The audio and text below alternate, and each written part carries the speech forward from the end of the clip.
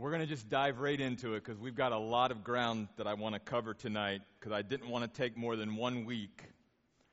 So if you have your Bibles and you want to follow along, we're going to begin in Luke's Gospel, chapter 12. Luke's Gospel, chapter 12. And again, tonight's message is on separating fact from fear, a biblical perspective on the crisis in America. Can I just say right at the outset, this is not going to be a political message because I'm not a politician. And I personally don't believe that politicians or the governments of this world have the answer anyway. Jesus Christ is the answer to this broken world.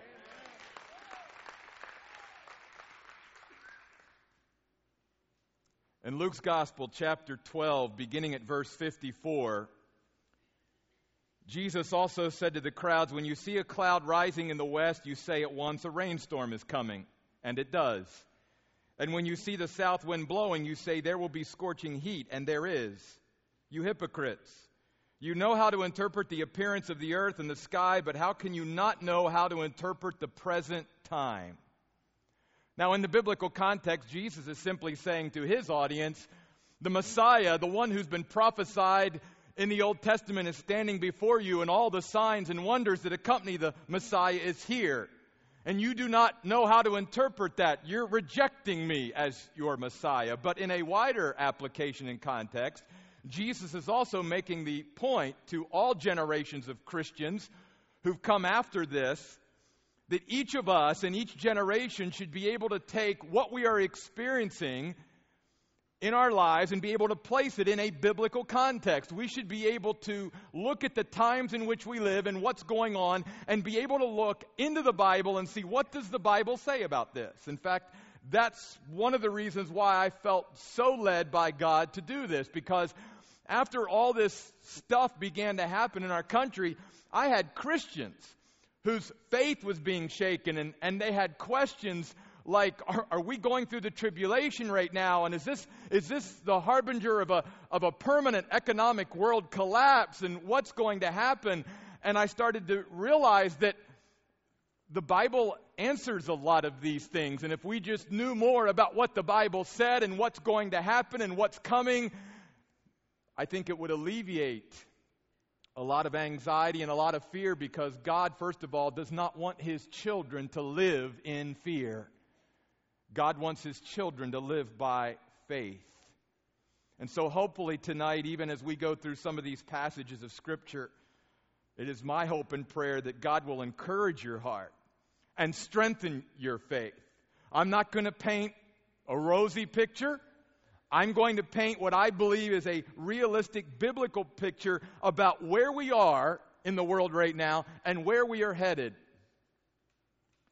And so that's why I wanted to turn there first, because I think we can interpret the present time based upon a biblical context.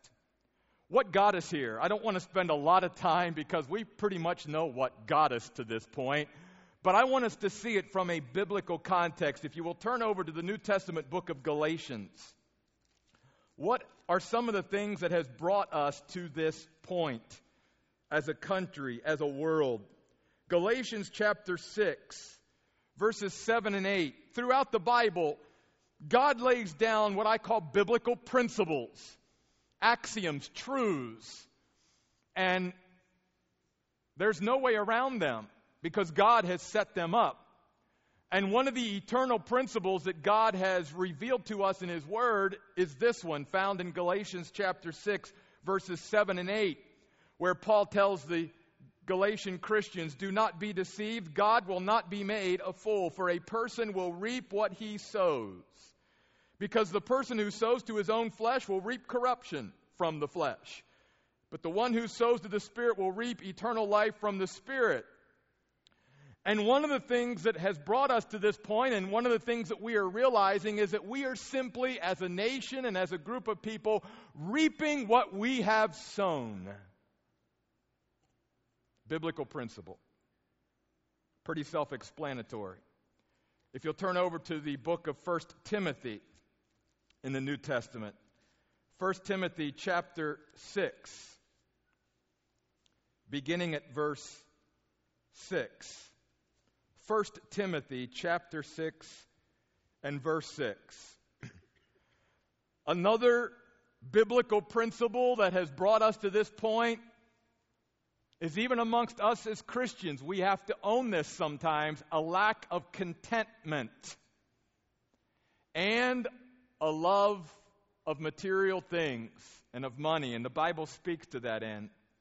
In 1 Timothy chapter 6, verse 6, Paul writes, "Now godliness combined with contentment brings great profit.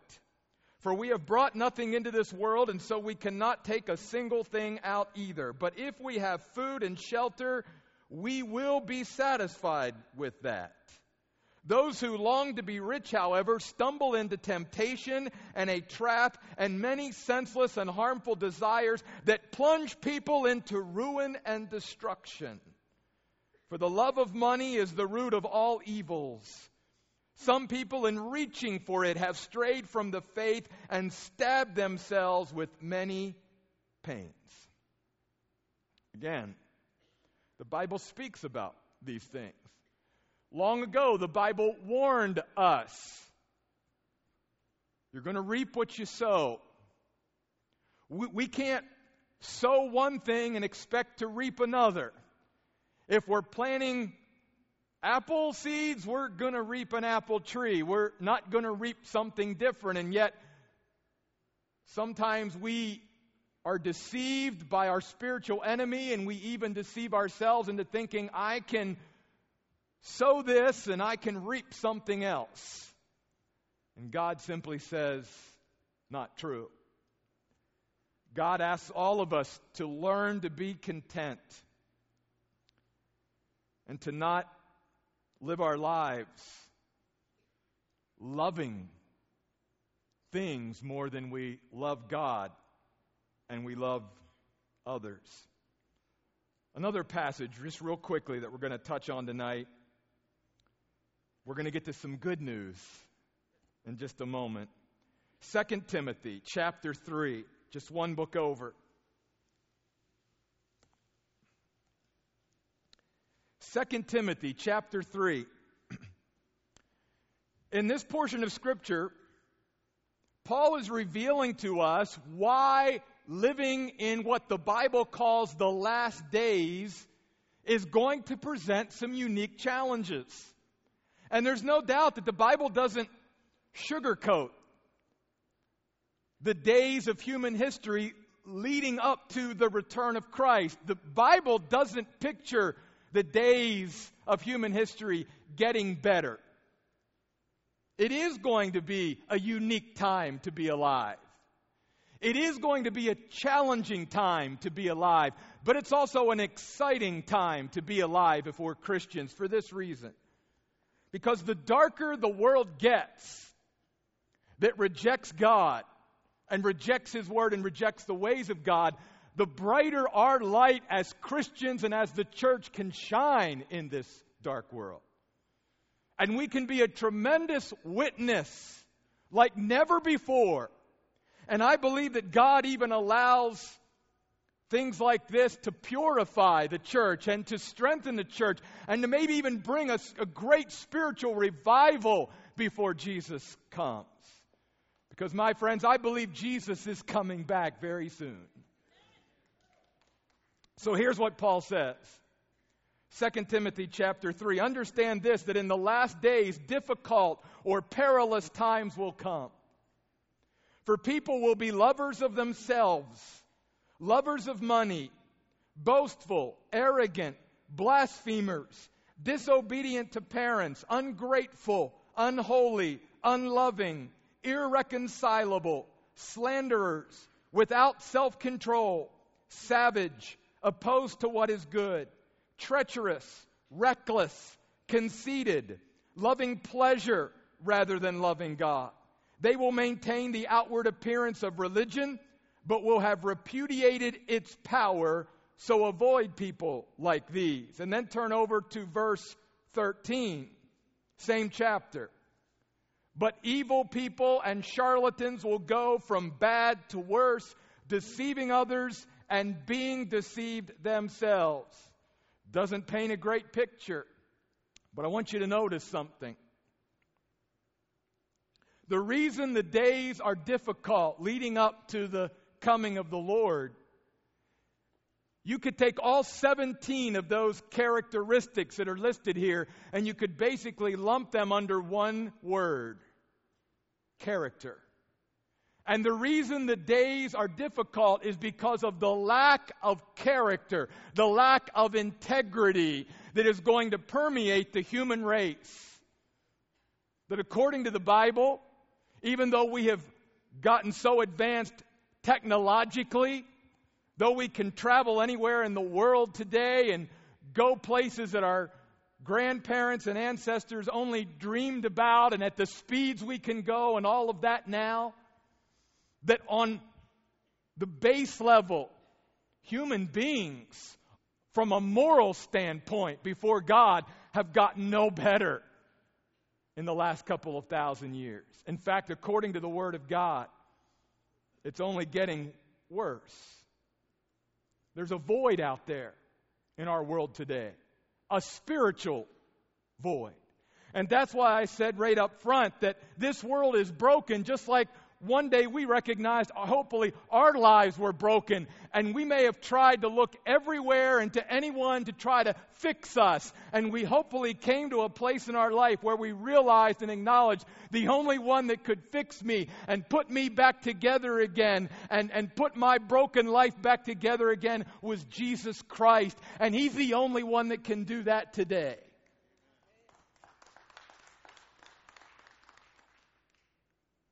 Now, though we painted what I believe is a biblical picture of where we're at and what God is here, we as Christians should not be discouraged.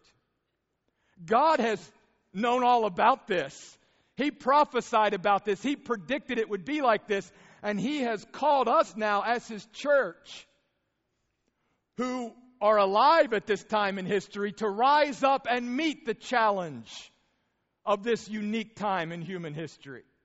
Realizing that we do not have to face this challenge on our own, in our own strength, in our own wisdom or whatever, but we can draw upon the unending strength and power of the Lord to meet the challenges before us and ahead of us as His people. Because again, God does not want us to live in fear, but to live by faith.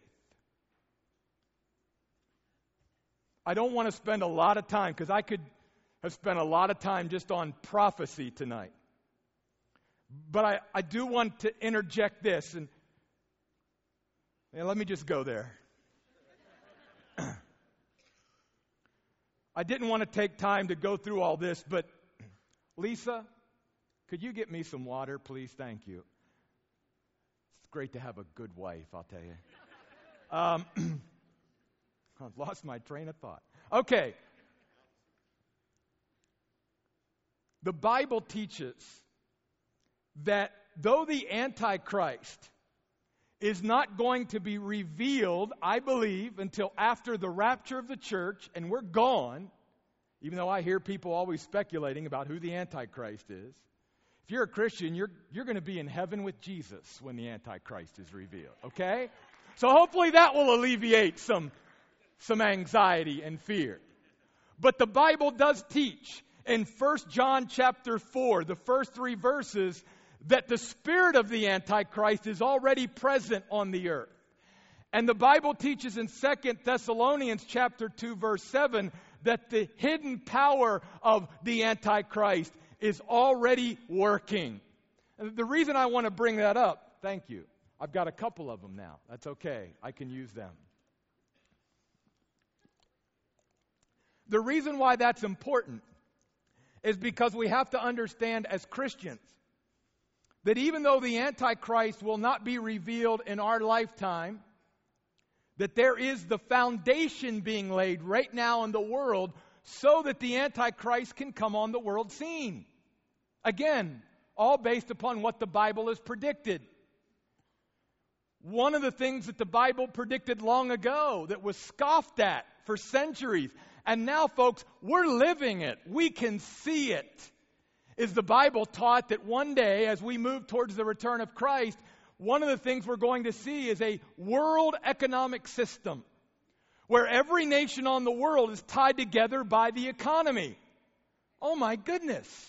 If people don't realize that that's true today, that we live in an era that the Bible said would happen, where the Bible said the last generation of human history would be a generation that lived in globalism, which is laying the foundation for this world economic system, and that's already in place. I mean, you hear about it this last week. The World Bank had meetings. The World Economic Centers got together. Certain nations got together to discuss, because we all know that our economies are tied to each other.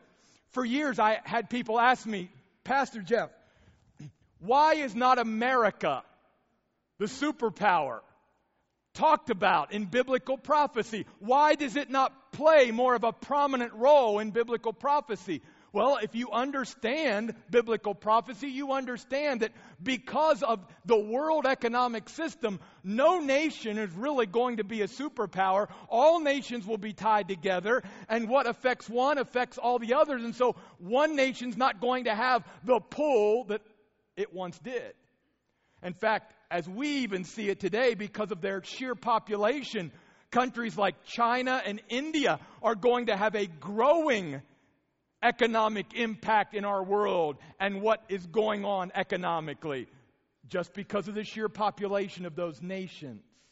The Bible predicted it. And because of this world economic system, the Bible also predicted would drive us to two other things. One day, a world government and a world false religion.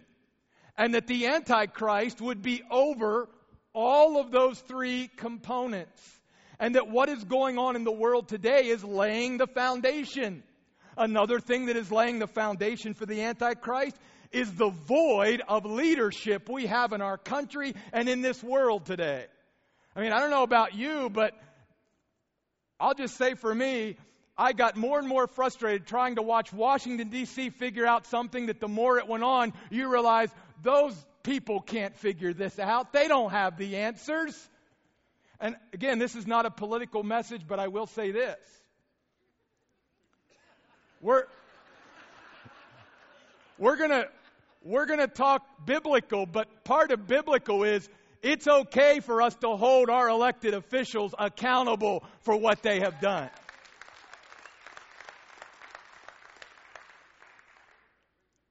But the world doesn't have the answers. And that's why, because of the growing complexities and difficult problems that the world is going to face as we move forward in human history, and that people around the world are looking at their world leaders going, you coming up with anything? And they're trying to do this and trying to do that to solve the problems, and nothing seems to get really solved.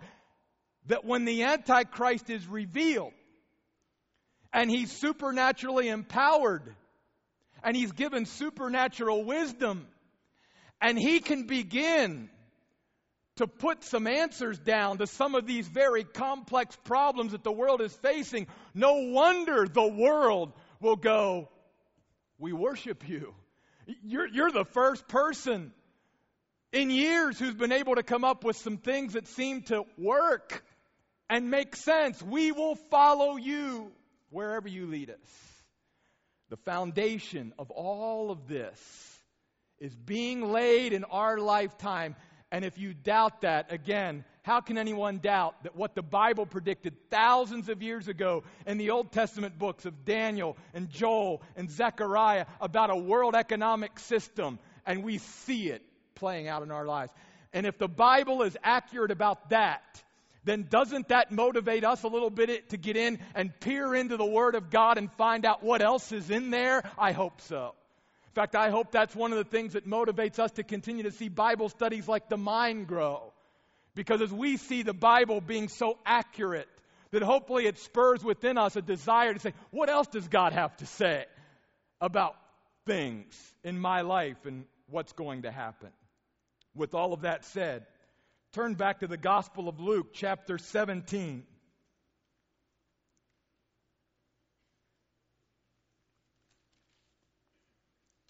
In Luke's Gospel, chapter 17,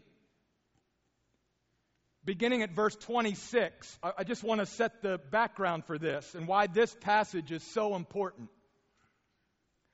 One of the things that causes a lot of confusion with folks, and I understand that there's a lot to understand and grasp, but keep studying the Word.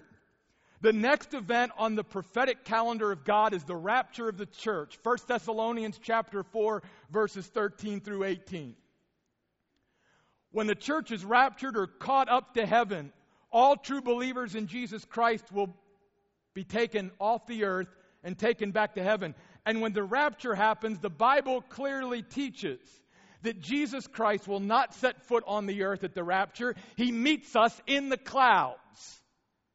After the rapture of the church, then there comes on the earth what the Bible calls the 7-year tribulation period. During that 7-year tribulation period, in fact, at the very beginning, the Antichrist will be revealed. Also during that period, in the middle of that period is what's called the abomination of desolation, where in the middle of that 7-year period, 3.5 years in, the Antichrist will go into the temple rebuilt in Jerusalem and will declare himself as God and basically ask the world to worship him. He will break his peace treaty with the nation of Israel, and the last 3.5 years of the tribulation will be even worse than the first 3.5 years. At the end of the 7-year tribulation is what the Bible calls the Battle of Armageddon, where the nations of the world basically encircle the nation of Israel and try to wipe the nation of Israel off the map. It's not going to happen in our lifetime, folks, but they're going to try to make it happen at the end of the tribulation period. But the Bible teaches that at that moment, Jesus Christ will come back, and that's what the Bible terms the second coming of Christ. And many people get confused in prophecy because they do not differentiate between the rapture, where Jesus Christ meets Christians in the air and takes us to heaven, and the second coming of Christ, where he literally comes back at the Battle of Armageddon, puts down all rebellion, and basically then sets up his kingdom on earth for 1,000 years, in which the Bible calls the 1,000-year millennial reign of Christ. And where he literally puts his feet on the earth and will rule and reign on this earth. And you and I will be a part of that reign if we know Jesus Christ as our Savior. Now, the reason I say all that is for this reason. This passage that we're going to look at right now, Jesus is actually talking to people who are alive during the tribulation period. The rapture has already happened, and he's talking about signs that are leading up to the second coming of Christ. And the reason that's significant is because of what Jesus says. Notice, beginning at verse 26. Chapter 17, verse 26. Just as it was in the days of Noah, so too it will be in the days of the Son of Man. People were eating, they were drinking, they were marrying, they were being given in marriage right up to the day Noah entered the ark. Then the flood came and destroyed them all. Likewise, just as it was in the days of Lot, people were eating, drinking, buying, selling, planting, building. But on the day Lot went out from Sodom, fire and sulfur rained down from heaven and destroyed them all. It will be the same on the day the Son of Man is revealed. And here's what Jesus is simply saying. He's paralleling the time that he comes back, the second coming, at the end of the tribulation, with the way things are in the days of Lot and in the days of Noah. And the reason this is actually an encouragement to us is because, again, I've had lots of people say, are we entering a worldwide collapse? What's our life going to be like? Are we living in the tribulation now? And here's the answer from the Bible. The answer from the Bible is basically Jesus says, you're going to survive this.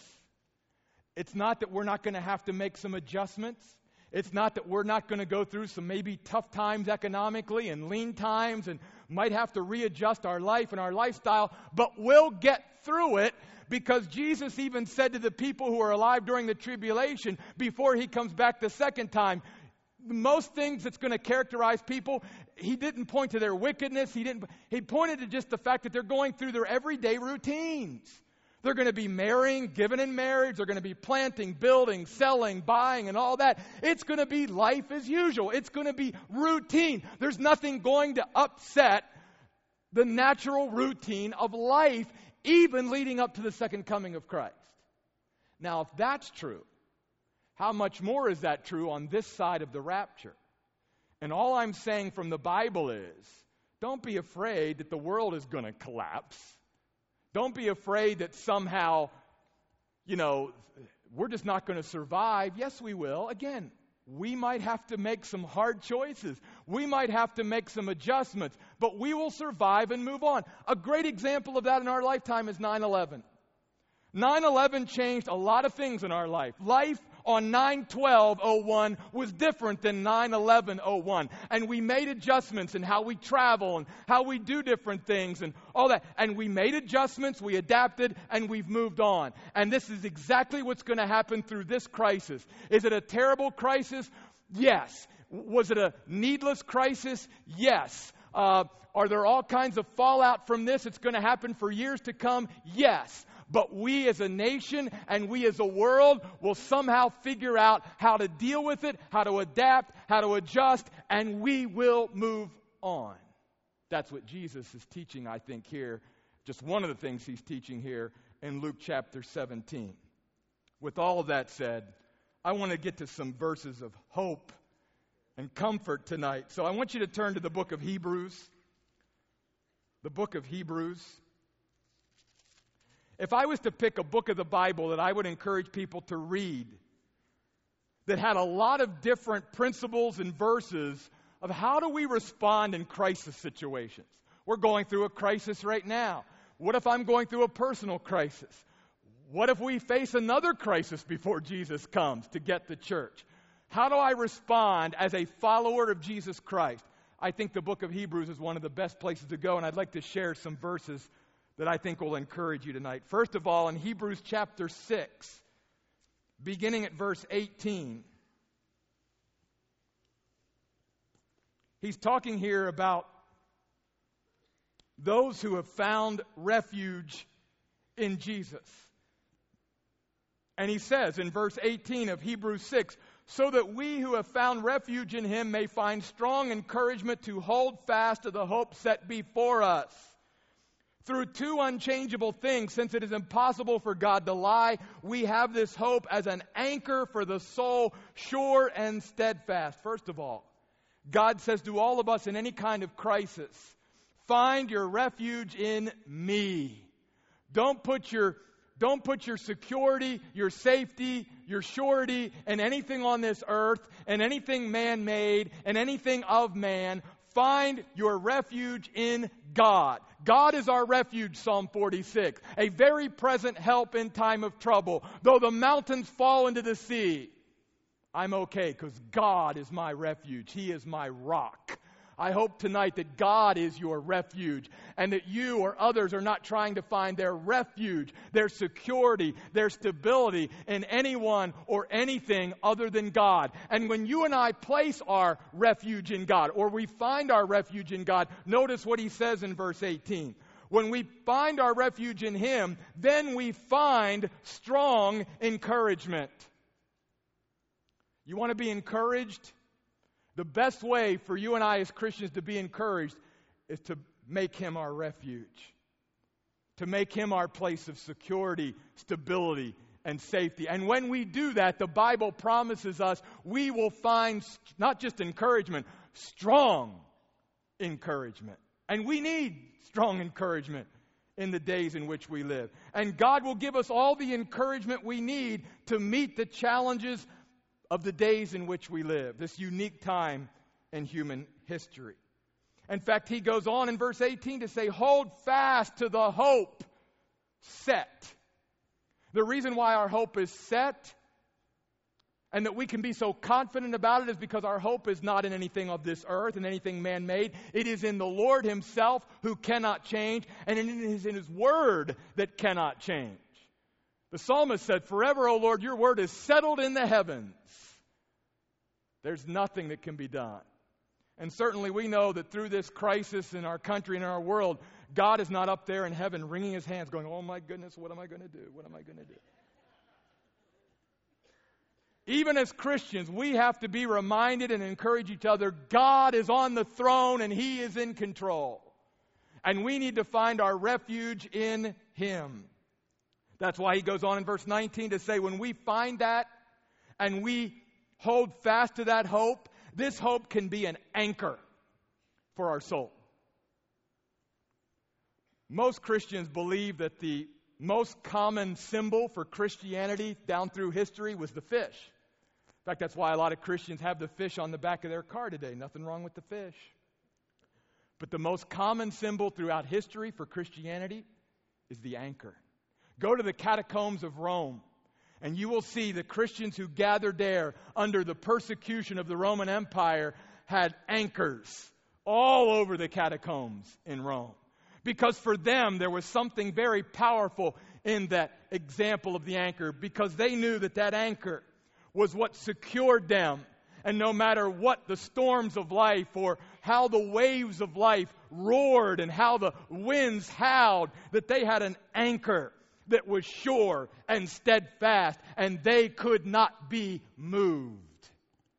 I hope you have that anchor for your soul. You see, crisis, when it comes in our lives or in our country, doesn't necessarily at that point build our faith, but it certainly does reveal our faith or our lack of it. And God wants us again to come back and find our refuge in him and realize that we have everything we need for the anchor for our soul.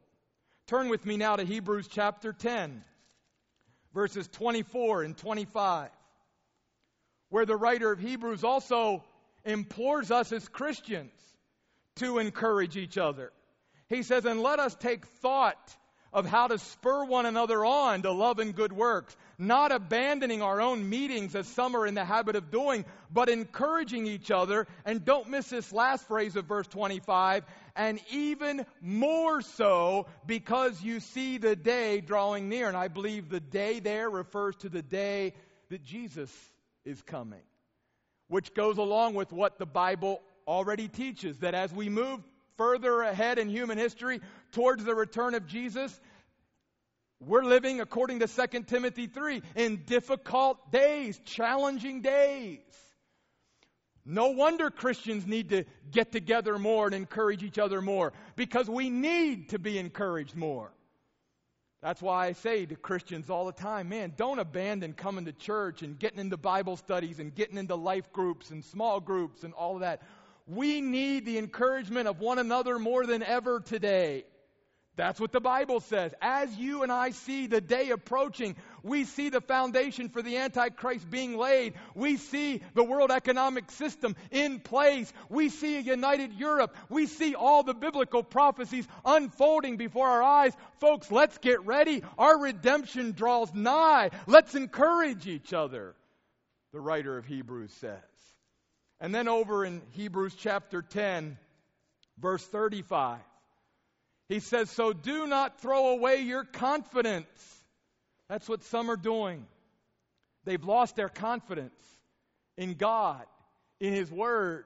When we go through tough times, that's one of the choices we have.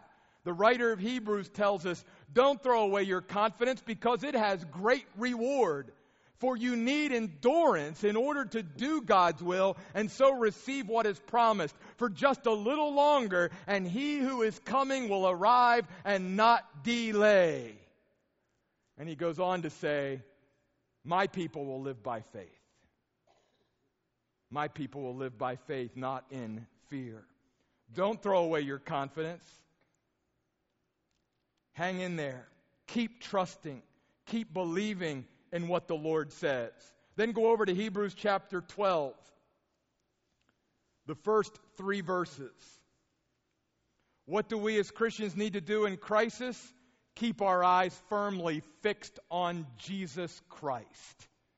In fact, the language here in the original language is basically telling us to turn our eyes away from everything and anyone else and to keep our eyes totally fixed and focused on Jesus alone. Here's what he says. Therefore, since we are surrounded by such a great cloud of witnesses, we must get rid of every weight and the sin that clings so closely and run with endurance the race set out for us, keeping our eyes fixed on Jesus. Last week, I'm watching the majority of the world keeping their eyes fixed on the stock market, keeping their eyes fixed on the NASDAQ, keeping their eyes fixed on the foreign markets around the world, and what's going on here and what's going on there. And they've got their eyes here and they've got their eyes there, and their eyes are not where they should be, which are clearly focused on Jesus. That's where our eyes need to be. He is the pioneer and perfecter of our faith. For the joy set out for him, he endured the cross, disregarding its shame, and has taken his seat at the right hand of the throne of God. Think of him who endured such opposition against himself by sinners, so that you may not grow weary in your souls and give up. He's our greatest encouragement. He's our greatest inspiration. He's our greatest example when we feel like giving up and throwing in the towel and wondering, what do I do in a crisis situation? The Bible clearly says, keep your eyes fixed on Jesus. Get your eyes off of the circumstances. Get your eyes off of people. Get your eyes off of the stock market. Get your eyes off of your 401k and get your eyes on Jesus Christ. Hebrews chapter 12. And then Hebrews chapter 13, verses 5 and 6. Going back a little bit to where we started from, about being content. In Hebrews 13, verse 5 and 6, your conduct must be free from the love of money, and you must be content with what you have. For he has said, I will never leave you, and I will never abandon you. So that we can say with confidence, the Lord is my helper. I will not be afraid. What can man do to me? Wow. You see, more than ever, God is calling upon his people, not only through his strength, to rise to the challenge of this unique time in human history in which we live, but he is calling upon us as his people to live out our faith confidently.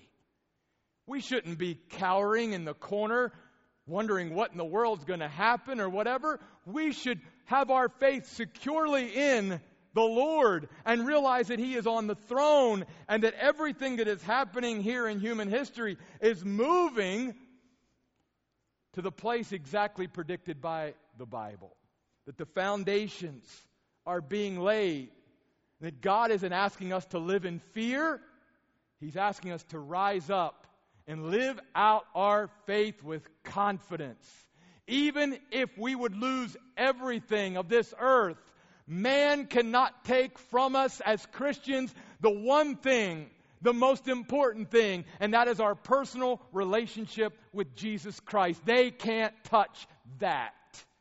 And therefore, we should live confidently knowing the Lord is my helper. And he's not going to ever abandon you. He's not going to leave you. Again, we may go through some hard times. We may have to adjust. But we'll figure it out. We'll move on. And hopefully we'll figure it out and move on by seeking God's wisdom and God's mind and God's heart. Proverbs chapter 3, verses 5 and 6. Trust in the Lord with all your heart. Lean not unto your own understanding. In all your ways acknowledge him, and he will direct your paths. Aren't they great verses? Let me share with you a couple other verses in closing tonight. Turn to the Gospel of Matthew, chapter 7. Matthew, chapter 7.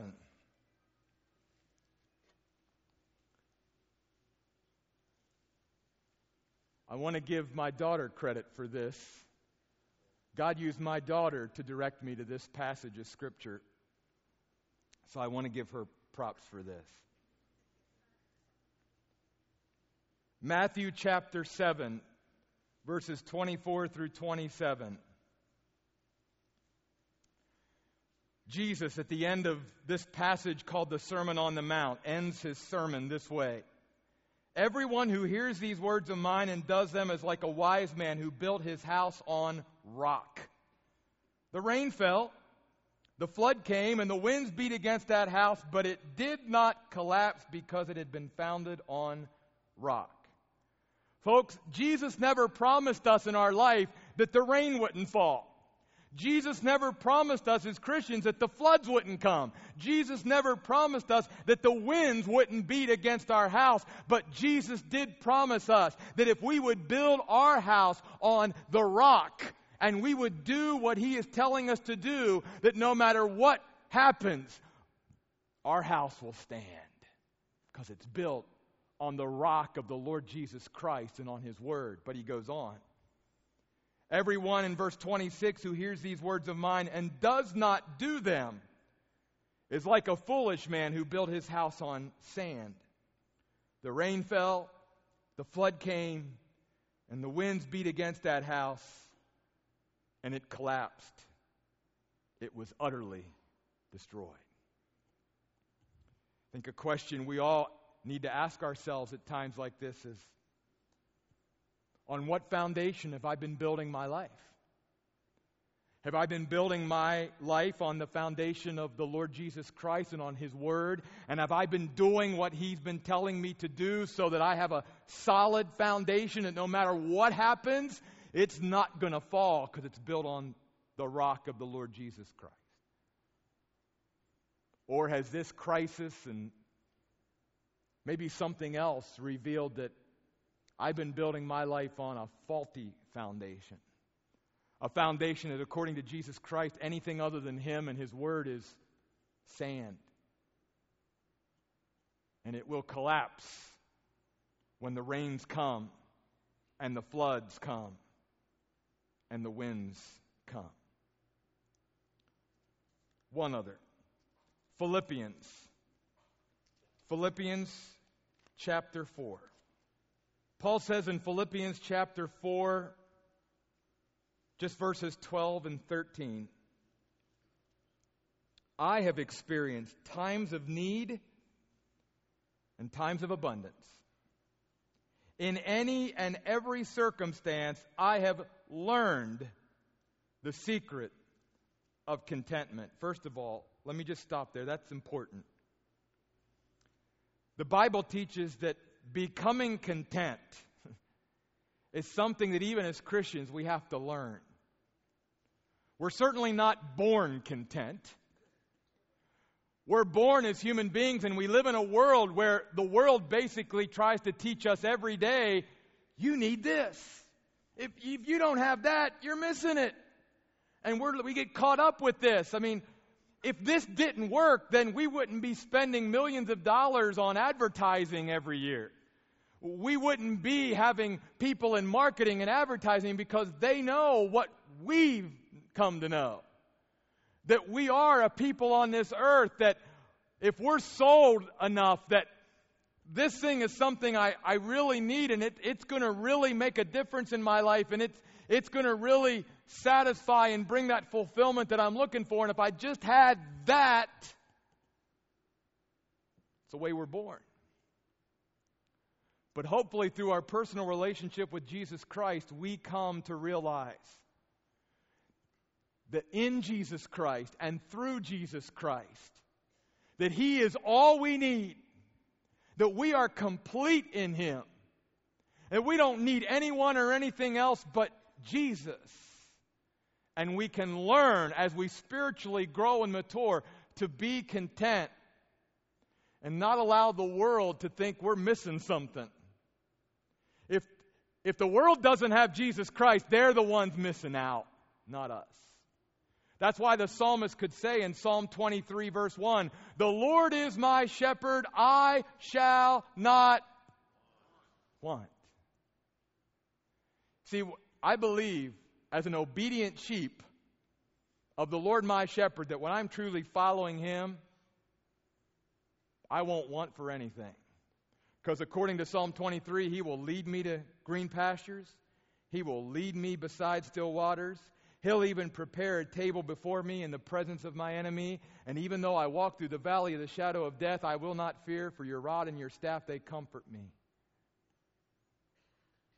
The Lord is my shepherd. I shall not want.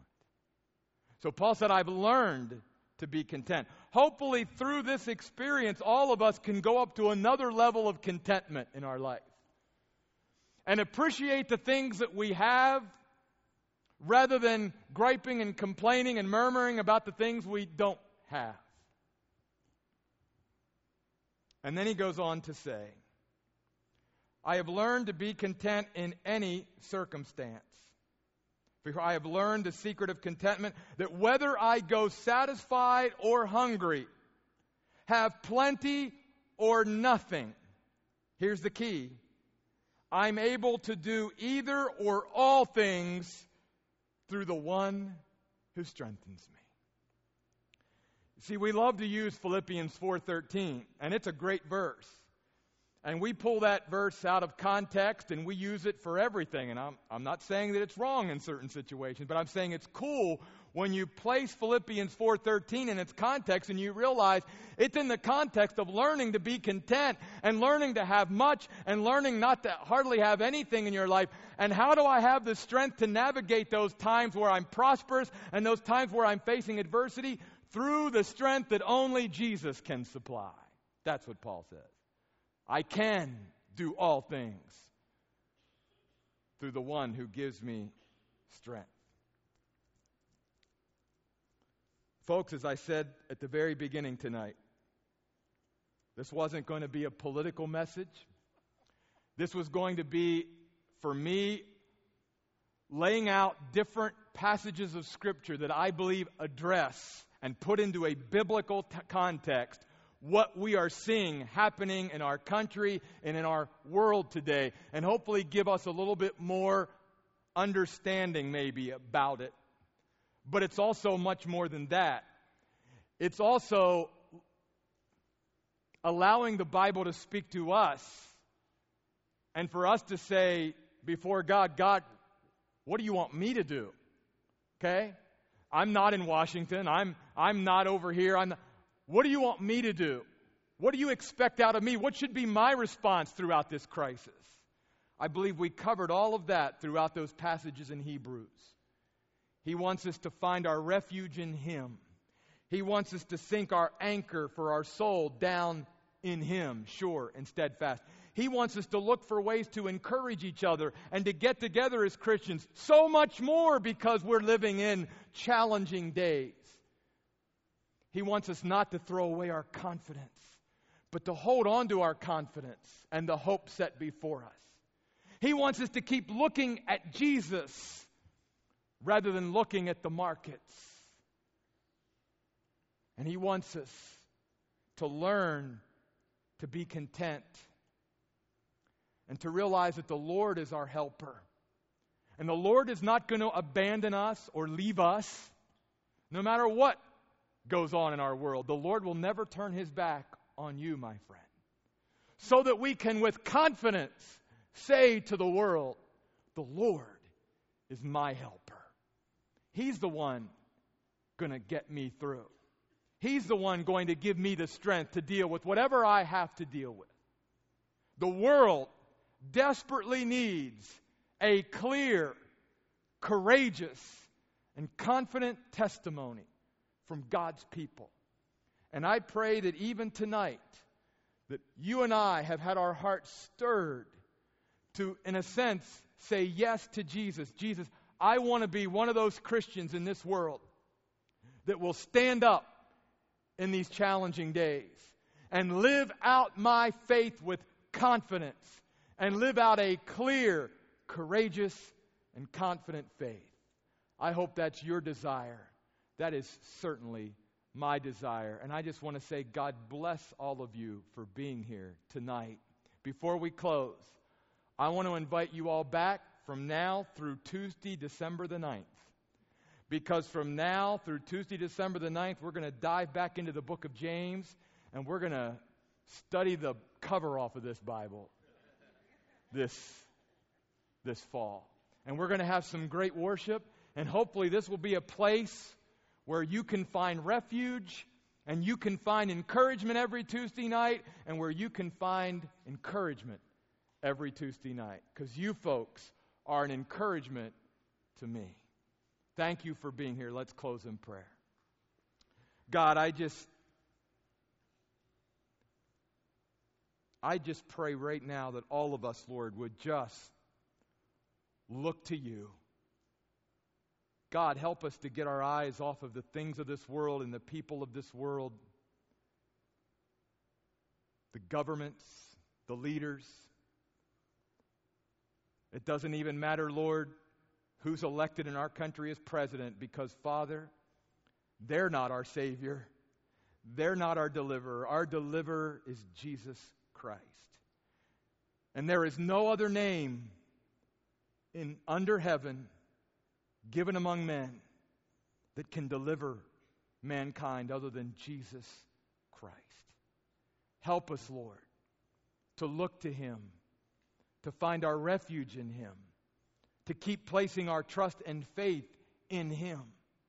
And though we may have to, in the days ahead, face some difficult days and face some difficult choices in our lives and with our families, Lord, we know that you will be there every step of the way, and you will never leave us and never abandon us, so that we can always say with confidence, God is my helper. And I have learned, whether I'm living in abundance or whether I'm living in poverty, I have learned, Lord, to be content because you are my sufficiency. And I have everything because I have you, Lord. God, go with us tonight. May you have strengthened your people here in an unusual way. And continue, Lord, to pour out your Spirit, Lord, in an unusual way. Not only here, but throughout this church and this community and this nation. And God, I'm asking for you to bring a revival upon our nation before Jesus comes. And use us, Lord, to make it happen. We pray in Jesus' name. Amen. I love you folks. Have a great week. God bless you.